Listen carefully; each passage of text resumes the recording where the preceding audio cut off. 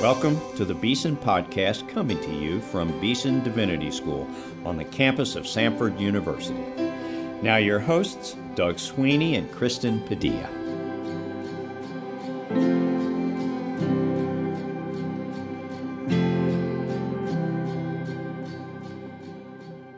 Welcome to the Beeson Podcast. I'm your host, Doug Sweeney, here with my co-host, Kristen Padilla, and we are delighted to welcome a cherished Beeson alumnus and good friend to the podcast studio today. We'll ask him about an exciting conference we're co-hosting with him, about his excellent new book published by Baylor University Press, whose new director, by the way, is another Beeson alumnus. And most importantly of all, we'll ask him about his ongoing research at the intersection of science and religion. Kristen, what do you say? Let's dive right in. Will you please tell us more about today's special guest and get our conversation started? Hi, everyone. Welcome to the podcast. We have with us in the studio today Dr. Josh Reeves.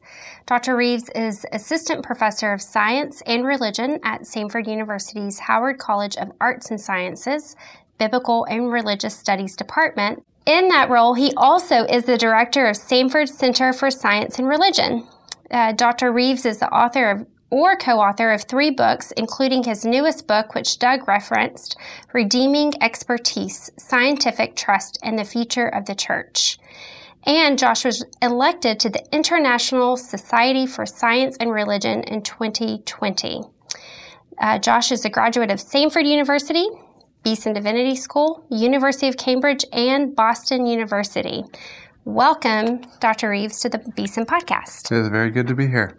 Well, I gave an impressive bio to our listeners, but we always like to begin knowing a little bit more personal information about you. So can you introduce yourself to our listeners, who you are, where you're from, and a little bit about what you do here at Samford? Sure. Well, you said my name is Josh. I grew up in Florida, Central Florida, and so I am a native Floridian. But I've been in Alabama most of my life now. So I've been over half my life been in Alabama, which it feels weird to actually say that when you kind of count up the numbers. So I originally graduated from Samford, graduated from Beeson, and so it's just such a great pleasure to be back here at Samford. It's a place that I have so much fondness for, so much investment in, and has invested in me in so many ways. And so it's great to be here. And so my wife graduated from here. She's a nurse practitioner here in town, and I have 2 young teenagers, 2 girls. You have a pretty fascinating career thus far, Josh, and even though academics are used to having guys like you around, probably not many of our listeners know how special your role is here at the university. Tell us a little bit about your academic career so far. Tell us how it's included both study in theology and in science, and how does somebody like you get to be an expert with a job where you're asked to talk about the intersection of science and religion, science and theology so consistently? I think my academic career has been really guided by my own kind of spiritual journey. I grew up in a Christian household. My family was a little bit of a spiritual seeker, at least my mom was, and so we moved around different denominations, which naturally created a lot of theological questions. But I remember very vividly coming to Samford thinking, I'm going to understand human nature. And so I'm going to study psychology. I was going to be a psychologist.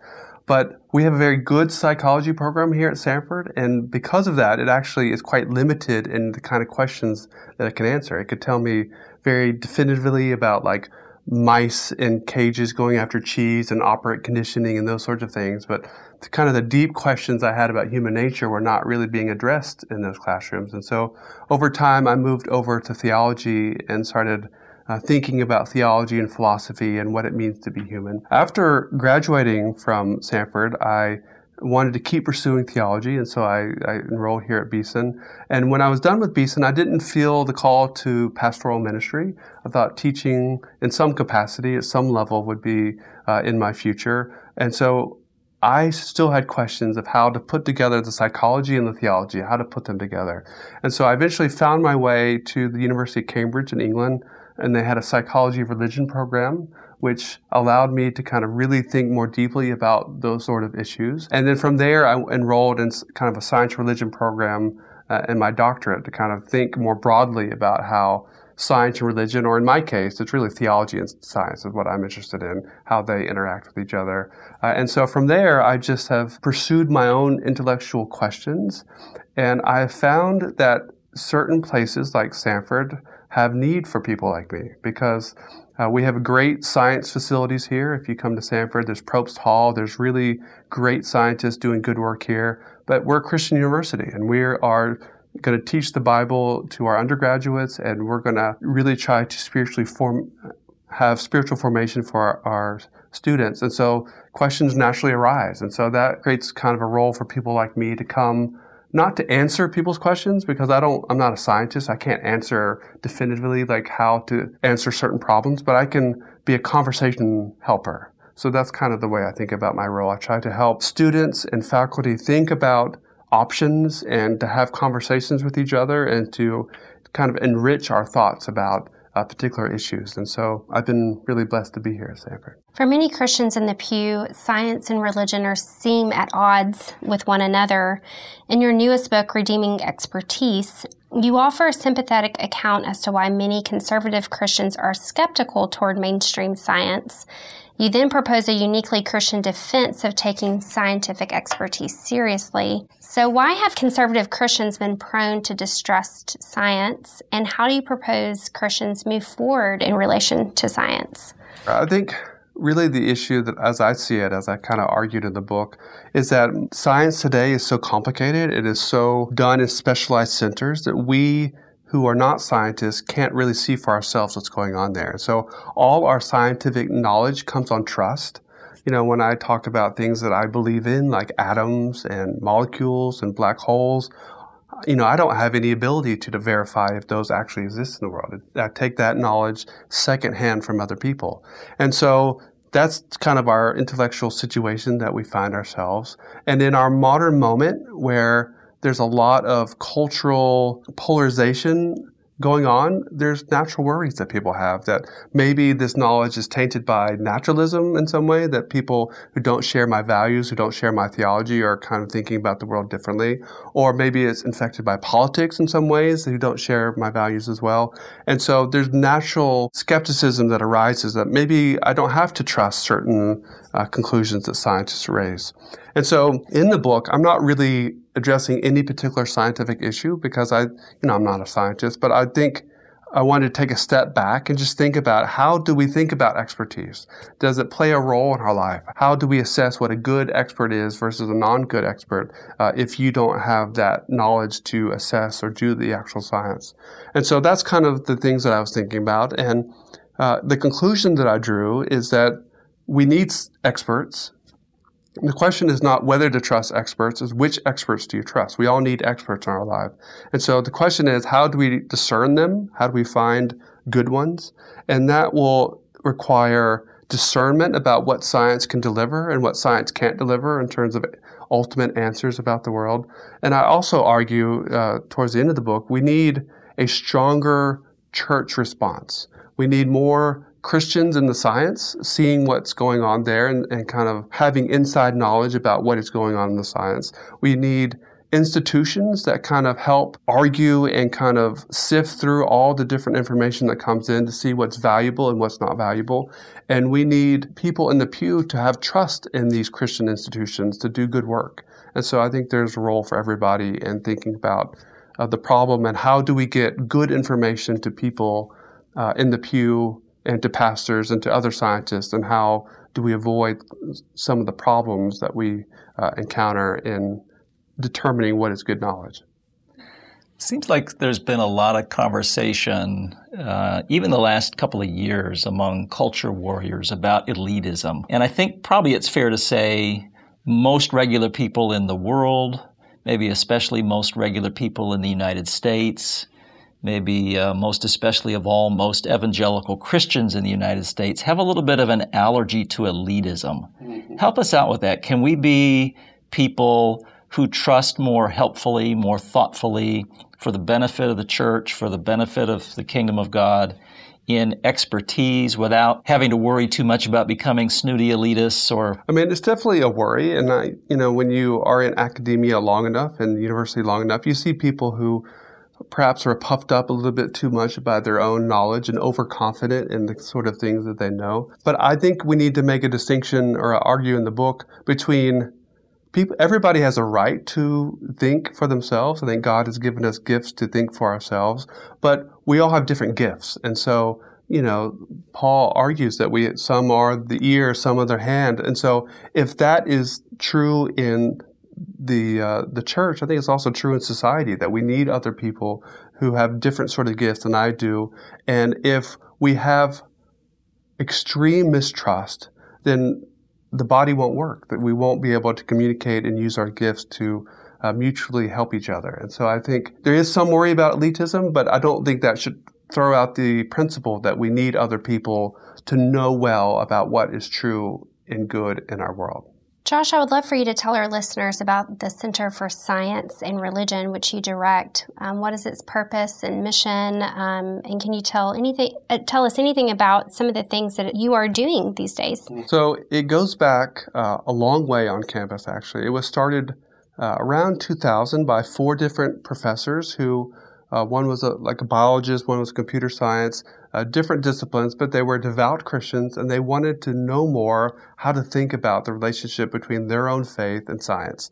And so they started a book group, and that slowly, after 5 or 6 years, turned into, well, maybe we should do a center. Maybe we could have something more formally on campus. And they were able to establish that and apply for some large grants. And one of the grants they got, and so they called me to come administer the grant. So that's really how I came to campus in 2014.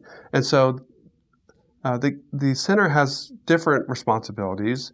Oftentimes we're called into different classes to talk about certain issues that maybe a professor is dealing with an issue, but they don't have any special knowledge or any special experience talking about that issue, but they think it needs to be addressed. So we often are called in to talk about these interdisciplinary problems between theology and science, or between theology and philosophy. And so that's one thing that we do. We apply for grants to help our faculty, especially to connect with a wider world. So we would not help on a science-only grant, but we often help with faith and science grants. That's really what we want to equip our faculty here to kind of think more deeply about their own work from a Christian perspective. We have student groups. We basically, if there's a conversation about theology and science on campus, we try to be involved in some way. I think is a good way to think about what we do. Josh, does your center recommend resources for the kinds of people who are listening to us right now, who are persuaded by you that they need to learn more about what the real experts in science are saying, but are worried they don't want to read people who are anti-Christian all the time? They'd like to have a healthy way of maintaining a traditional Christian faith and just making it more learned and more thoughtful and more aware of what the scientists are saying. Are there some resources that you could recommend to Beeson podcast listeners, thoughtful traditional Christians who want to do better in your area?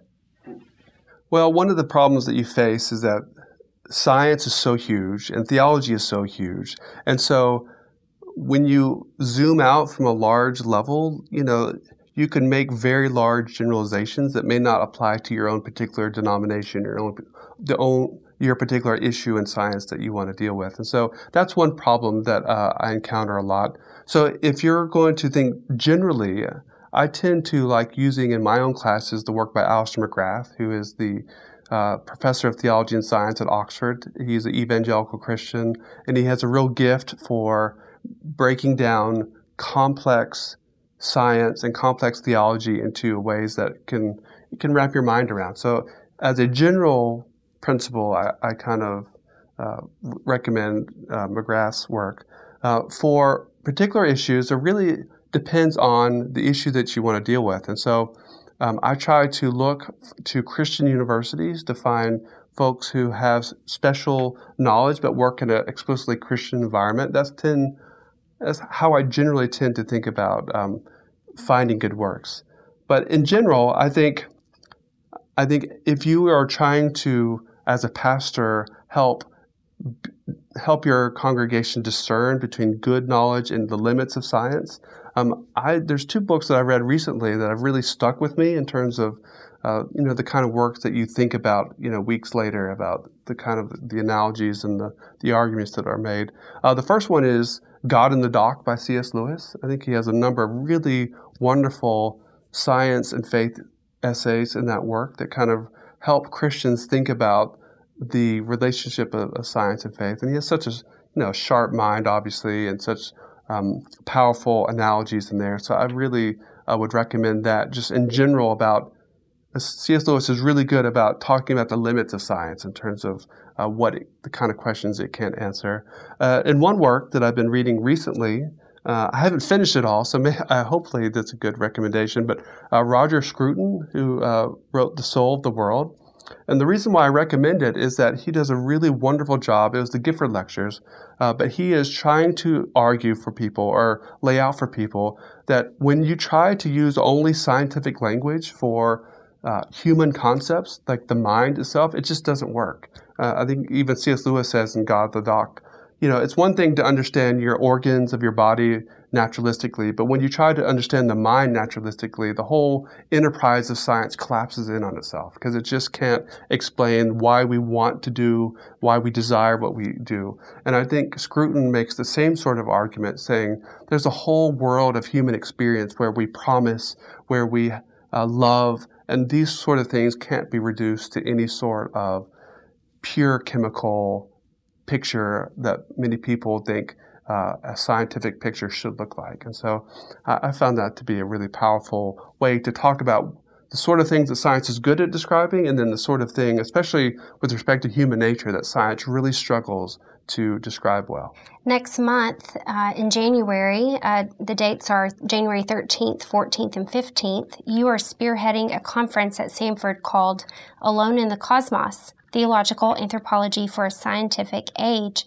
We would love some of our listeners to come to this conference. Yes. So I wonder if you can just tell us what it's about, what attendees can expect to receive, and any details as it relates to registration. The Creation Project is the ultimate kind of originator of the idea of the conference, and it's a project located at the Henry Center at Trinity Evangelical Divinity School.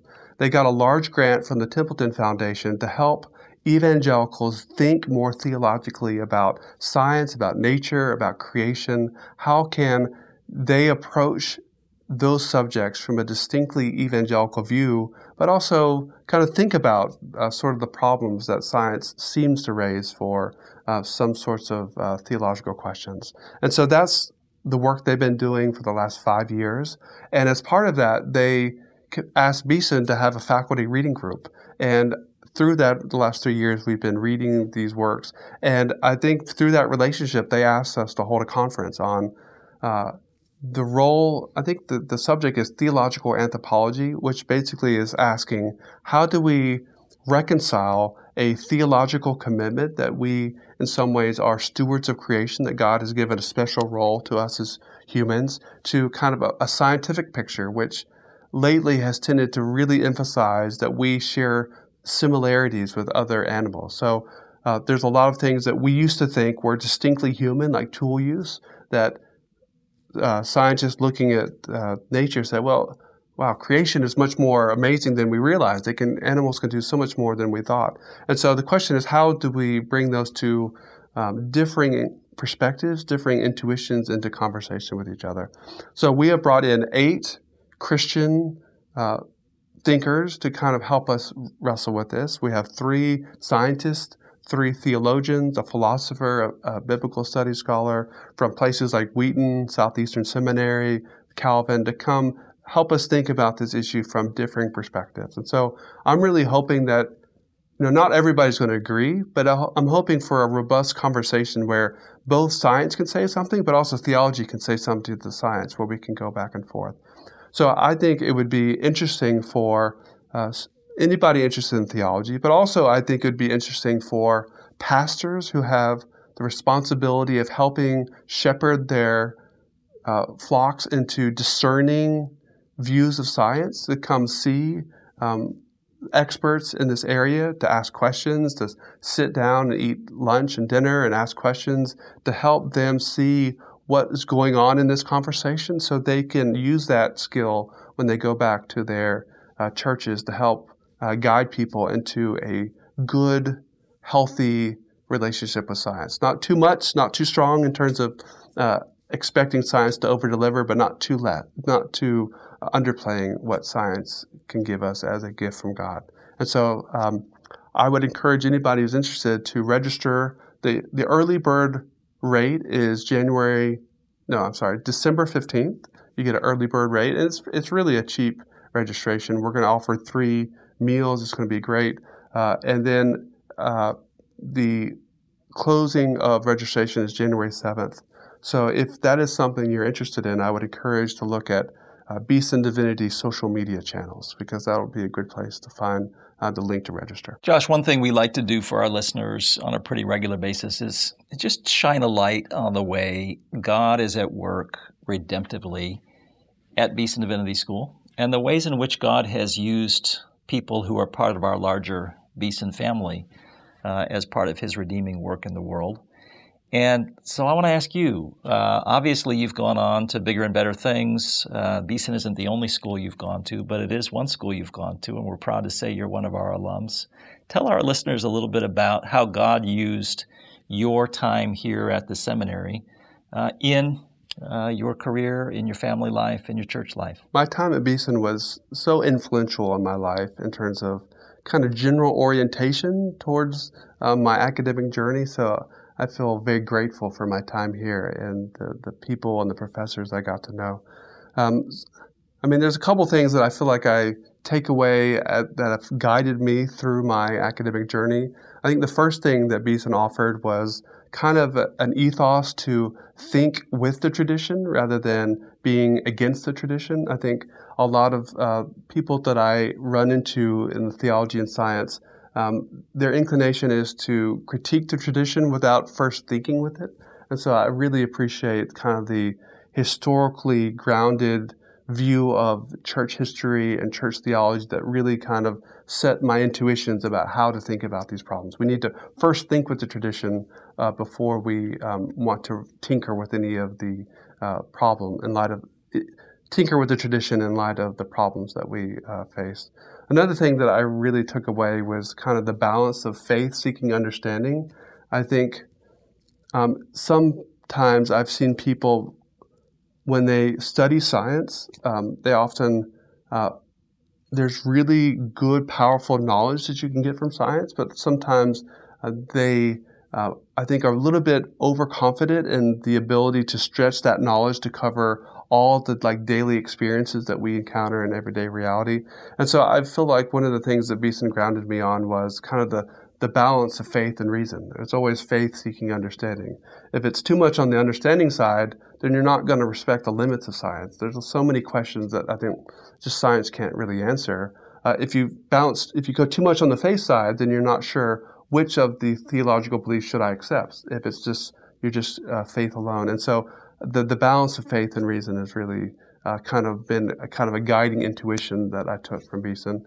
And then the last thing I would say that Beeson really shaped in me was the connection of worship with study. I think oftentimes in my theological journey, I've seen people who think because you study theology all day that is somehow a substitute for your personal spiritual development. And I realized here when you worship together and then go to classroom, that combination of realizing that worship comes first, there's a primacy to devotion and to being a Christ follower. And the questions are important, maybe not to being a Christian, but to kind of giving an answer for why you're a Christian. But I think the primacy of worship has been really influential in terms of my journey through different theological programs.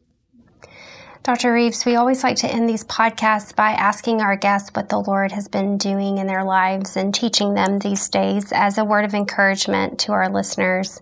We're in the season of Advent, and so I wonder if you can share with us what God has been teaching you. Maybe it's related to Advent. It doesn't have to be, but what has God been doing in your life? Well, when you asked me to come on the podcast, this was the first question I thought of because I've been a long-time listener to this podcast. So I've heard many people answer this question over the years. I think what God has been showing me has been related to my season of my life, which maybe I knew, but until you experience it, it's a little bit hard to put into words. So I think a lot of my prayer life and my search and my prayers to God in my first 20, 30 years, in my 20s, my 30s was, God, where am I going? What do you want me to do? What kind of career? What about family? What about where should we live? All those sorts of questions. And as I approach, I'm 45 now, I'm in middle age, and a lot of those questions in my life have been settled, but then I see I think I'm over halfway of my life at this point, and I see my children are about to go to college. I've had 3 surgeries in the last year. I can feel the age coming, and it's just a different stage of your life. And I think oftentimes you can know it intellectually that age is coming and age is something, but when you actually experience it, I think your natural desires want to hold on to things as much as possible. And so I think the lesson that I've been really thinking about in the last year, that I've been praying about and kind of wrestling and talking with God about, has to do with how do you appreciate the gifts that God has given you without holding on too tightly to them. Because I feel like, the natural self wants to hold on pretty tightly to earthly things.